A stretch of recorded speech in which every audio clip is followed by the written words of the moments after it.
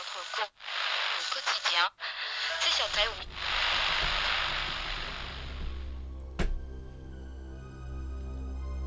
Located on the edges of your radio static, you've stumbled upon the lost signal. Tonight, we bring you a production of Lucille Fletcher's classic American ghost story, The Hitch-Hiker. Tonight's production stars the Lost Signal stable of actors.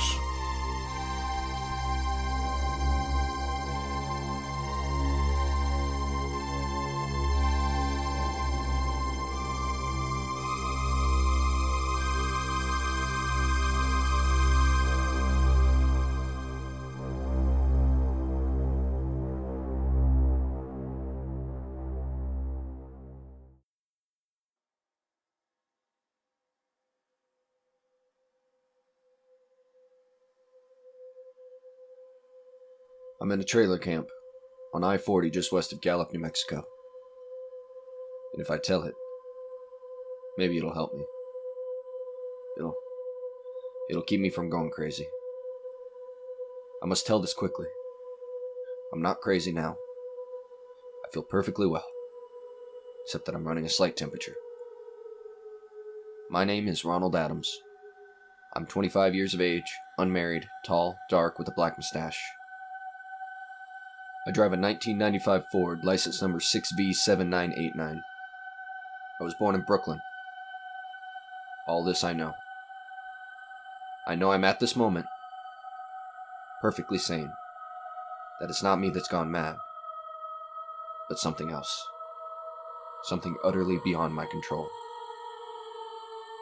But I must speak quickly. At any minute the link with life may break. These may be my last words on Earth. And the last night I ever see the stars. 6 days ago, I left Brooklyn to drive to California. I was in excellent spirits. Drive ahead of me, even the loneliness, seemed like a paradise. But I didn't count on him. I was crossing the Brooklyn Bridge that morning in the rain, and I saw a man leaning against the cables. He seemed to be waiting for a lift. There were spots of fresh rain on his shoulders. He was carrying a cheap overnight bag in one hand, and he was thin, nondescript, with a cap pulled down over his eyes. Now, I would have forgotten about him completely, except that just an hour later, while crossing the Pulaski Skyway over Jersey Flats, I saw him again. At least, it looked like the same person. He was standing now, with one thumb pointing west. I couldn't figure out how he'd gotten there, but I thought maybe a fast truck had picked him up, beaten me to the Skyway, and let him off. I didn't stop for him. And then, late that night, I saw him again. It was on the new Pennsylvania Turnpike between Harrisburg and Pittsburgh, 265 miles long with a very high speed limit. I was just slowing down for one of the tunnels when I saw him. He was standing under an arc light by the side of the road. I could see him quite distinctly. The bag, the cap, even the spots of fresh rain spattered over his shoulders. And he hollered at me this time. Hello! Hello! And I stepped on the gas like a shot. It's lonely country through the Alleghenies, and I had no intention of stopping. Besides, the coincidences, or whatever it was, gave me the willies. I stopped at the next gas station. Yes, sir, what can I do for you? Why don't you fill her up, huh? Check your oil? No, thanks. No. Let me get the gas cap here, huh? Nice night, ain't it? Yeah. It hasn't been raining here lately, has it? Not a drop of rain all week? No? I suppose that hasn't done your business any harm. Oh, people drive through here all kinds of weather. Mostly business, though. Ain't many pleasure cars out on the turnpike this season of the year. I guess not. What about hitchhikers? Hitchhikers? Here?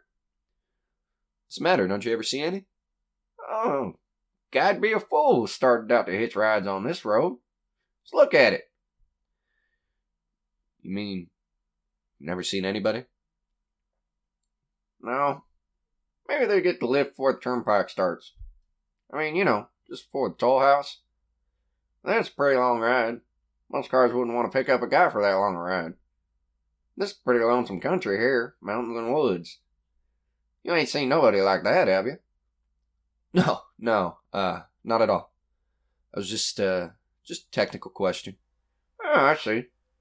Well, that'll be $24.39 with tax.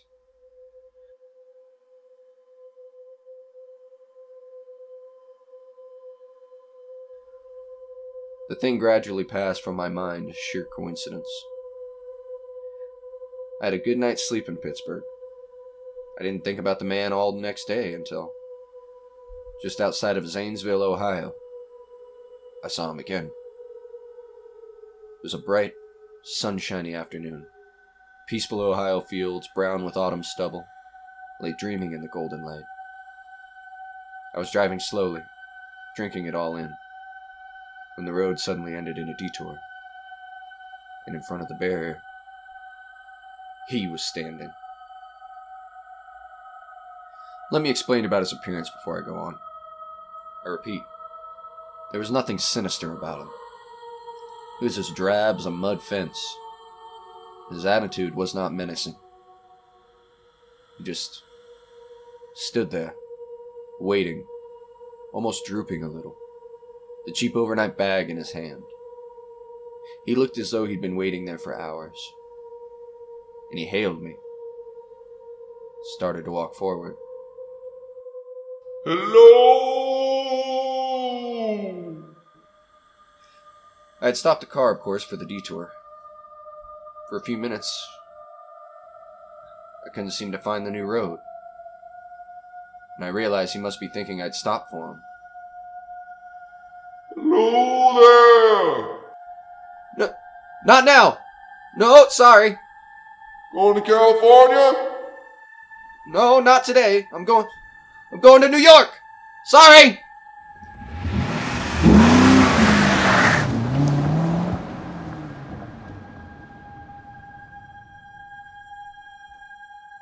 After I got the car back on the road again, I felt like a fool.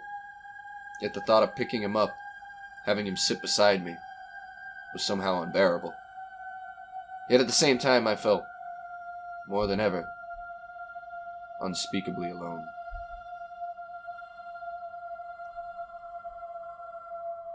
Hour after hour went by. Fields, towns ticked off one by one. The light changed, and I knew now that I was going to see him again. And though I dreaded the sight, I caught myself searching the side of the road, waiting for him to appear.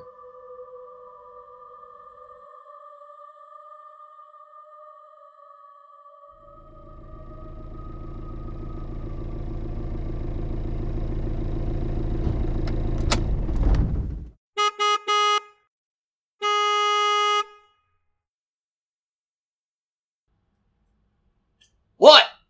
What do you want? Sell sandwiches and pop here, don't you? Yeah, we do in daytime. We're closed for tonight. I know, but I was wondering if you could possibly let me have a cup of coffee. Black coffee. My wife's cook. She's in bed. Well, listen, just a minute ago, there was a man standing here, right here, beside this gas station. Suspicious looking man. Henry! Who is it, Henry? It's nobody, Ma. Just a fella thinks he wants a cup of coffee. Go back to bed. I don't mean to disturb you. You see, I was driving along when I just happened to look, and there he was. What was he doing? Oh, drunk, you been hitting the bottle. That's what's the matter with you. Get nothing better to do than wake decent folks out of their hard-earned sleep. What you been doing? Get going! Go! Well, it looked as if he was going to rob you. I got nothing to stand to lose. Now on your way before I call sheriff. I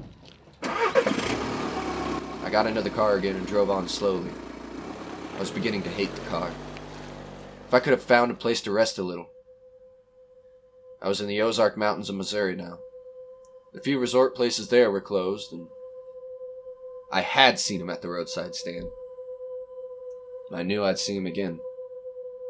Maybe at the next turn of the road. I knew then that when I saw him next, I would run him down. But I didn't see him again. Not until late next afternoon. I'd stopped the car at a sleepy little junction just across the border into Oklahoma to let a train pass, when he appeared across the tracks, leaning against a telephone pole. It was a perfectly airless, dry day. The red clay of Oklahoma was baking under the southwestern sun. Yet there were spots of fresh rain on his shoulders, and I couldn't stand that. Without thinking, blindly, I started the car across the tracks. He didn't even look at me. He was staring at the ground. I stepped on the gas hard, veering the wheel sharply toward him. I could hear the train in the distance now, but I didn't care. Then something went wrong with the car. And it stalled right on the tracks. The train was coming closer. I could hear its bell, its cry, its whistle. Still he stood there. Now I knew he was beckoning me to my death. Well, I frustrated him that time. It started, and I managed to back up. But after, when the train passed, he was gone. And I was all alone in that hot, dry afternoon. And after that, I knew I had to do something. I didn't know who this man was, or what he wanted of me. I only knew that from now on, I mustn't let myself on the road alone for 1 minute.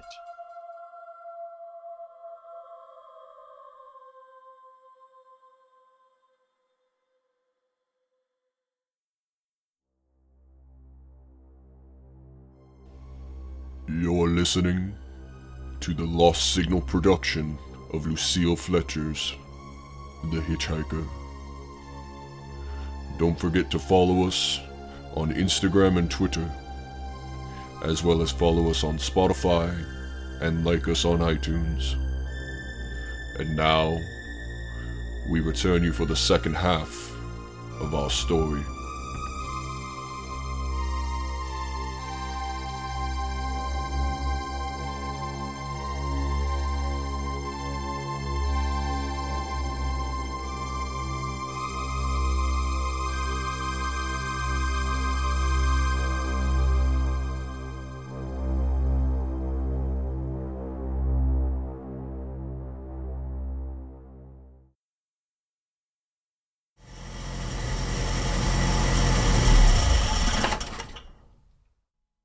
Hello!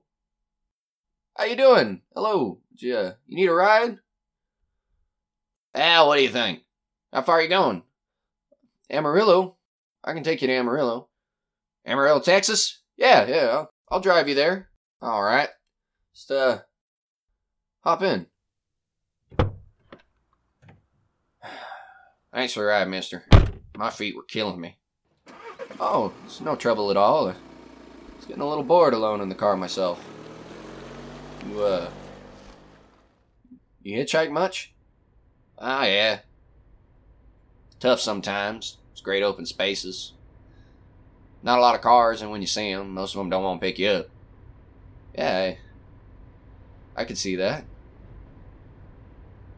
I mean, I bet though, you get picked up in a good fast car, you'd get to other places faster than, say, another person in another car. What? Take me for instance. Suppose I'm driving across the country, say, a nice steady clip, 65 miles an hour. I mean, you were waiting by the side of the road, and, don't you think you could beat me to town after town, provided you got picked up every time in a car doing 75 to 85 miles an hour? I don't know. I mean, maybe I could, maybe I couldn't. What difference does it make? Oh, it's no difference. It's just it's a crazy idea I had sitting here in the car. Can't imagine spending your time thinking of things like that. I mean, what would you do instead? I don't know. I mean, I'd just enjoy the scenery. I mean, beautiful country we're driving through, and no sense being all up in your head when you're passing through such great scenes like this. I mean... Hey! Did you see him? Did you see him too? See who? That man. Standing beside the barbed wire fence. I didn't see anybody. It's just a barbed wire fence. What do you think you was doing? Were you trying to run into the barbed wire fence? There was a man there. There was a man there, I tell you. Thin gray man with an overnight bag in his hand, and I was just trying to run him down. Run him down? Kill him? You say you didn't see him back there? Are you sure? I didn't see a soul, and as far as that's concerned, well, you watch for him. You watch for him the next time. Keep watching. Keep your eyes peeled on the road, and he'll turn up again. Could be any minute now. There! He's right there! Damn it! How's the damn door work? Gotta get out of here. Did you see him that time? No, I didn't see him that time. Personally, I don't expect to ever to see him. All I want to do is go on living. I don't see how I will very long driving with you, though. Look, I'm sorry. I don't know what came over me. Please, if you'll excuse me. You can't go. Listen, how would you like to go to California? I'll drive you all the way to California. You're a creepy dude. Listen, please, just 1 minute, please. You know what I think you need, man? You just need a good dose of sleep. Leave me alone! Come back! Please, come back! But he ran from me. Like I were some kind of disgusting monster. And a few minutes later, I saw a passing truck pick him up. And I knew then that I was utterly alone. I was in the heart of the great Texas prairies. There wasn't a car on the road after the truck went by. I tried to figure out what to do, how to get a hold of myself. If I could find a place to rest, or even if I could sleep right here in the car just a few hours, along the side of the road. I was getting my winter overcoat out of the back seat to use as a blanket. Just a blanket. I saw him coming toward me, emerging from the herd of moving steer. No! I didn't wait for him to come any closer.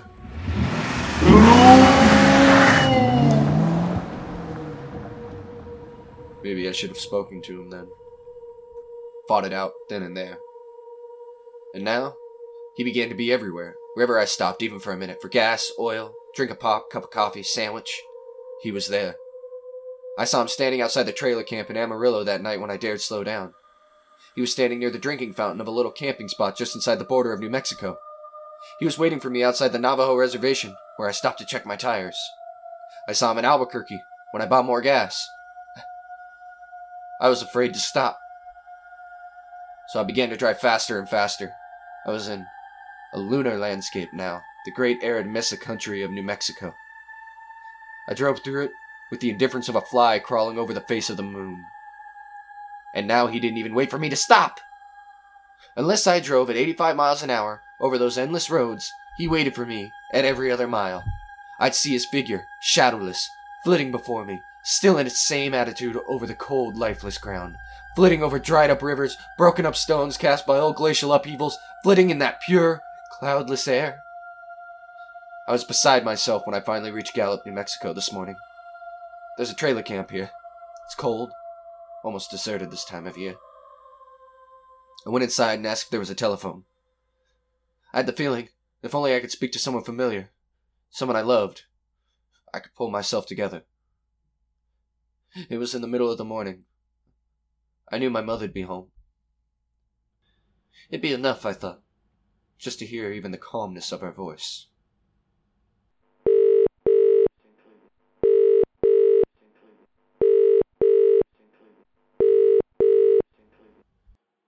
Mrs. Adams' residence. Hello? Hello, Mother? This is Mrs. Adams' residence. Who is it yours to speak to, please? Who's this? This is Mr. Whitney. Mr. Whitney? I don't know any Mr. Whitney. Is this 748-9970? Yes. Where's my mother? Where's Mrs. Adams? Mrs. Adams not at home. Still at the hospital. Hospital? Yeah. Who's this calling? Member of the family? What's she in the hospital for? She's been resting for 5 days. Nervous breakdown. Who's this calling? Nervous breakdown? My mother doesn't have a nervous... It's all taken place since the death of her oldest son, Ronald. Death of her oldest son, Ronald? What is this? What number is this? 748-9970. It's all been very sudden. He was killed 6 days ago. Automobile accident on the Brooklyn Bridge.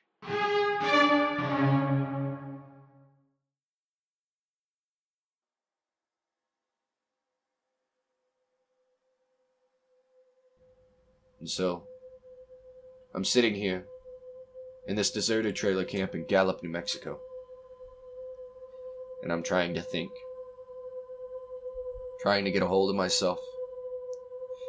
Otherwise, I'm going to go crazy.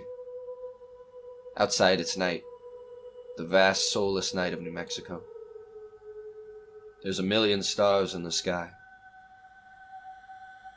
Ahead of me stretch 1,000 miles of empty mesa, and mountains, prairies, desert.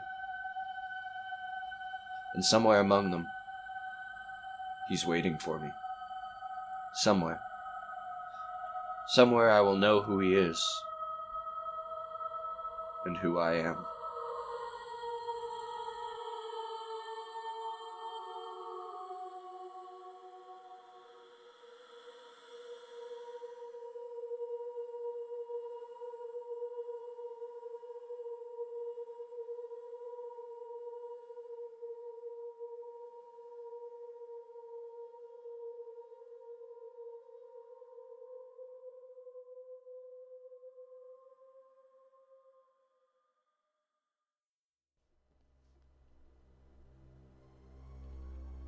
Returning now to the edges of your radio static, this has been The Lost Signal. Follow us on Twitter at The Lost Signal 1 and Instagram at The Lost Signal Podcast. Also follow and rate us on iTunes. Thank you, and good night.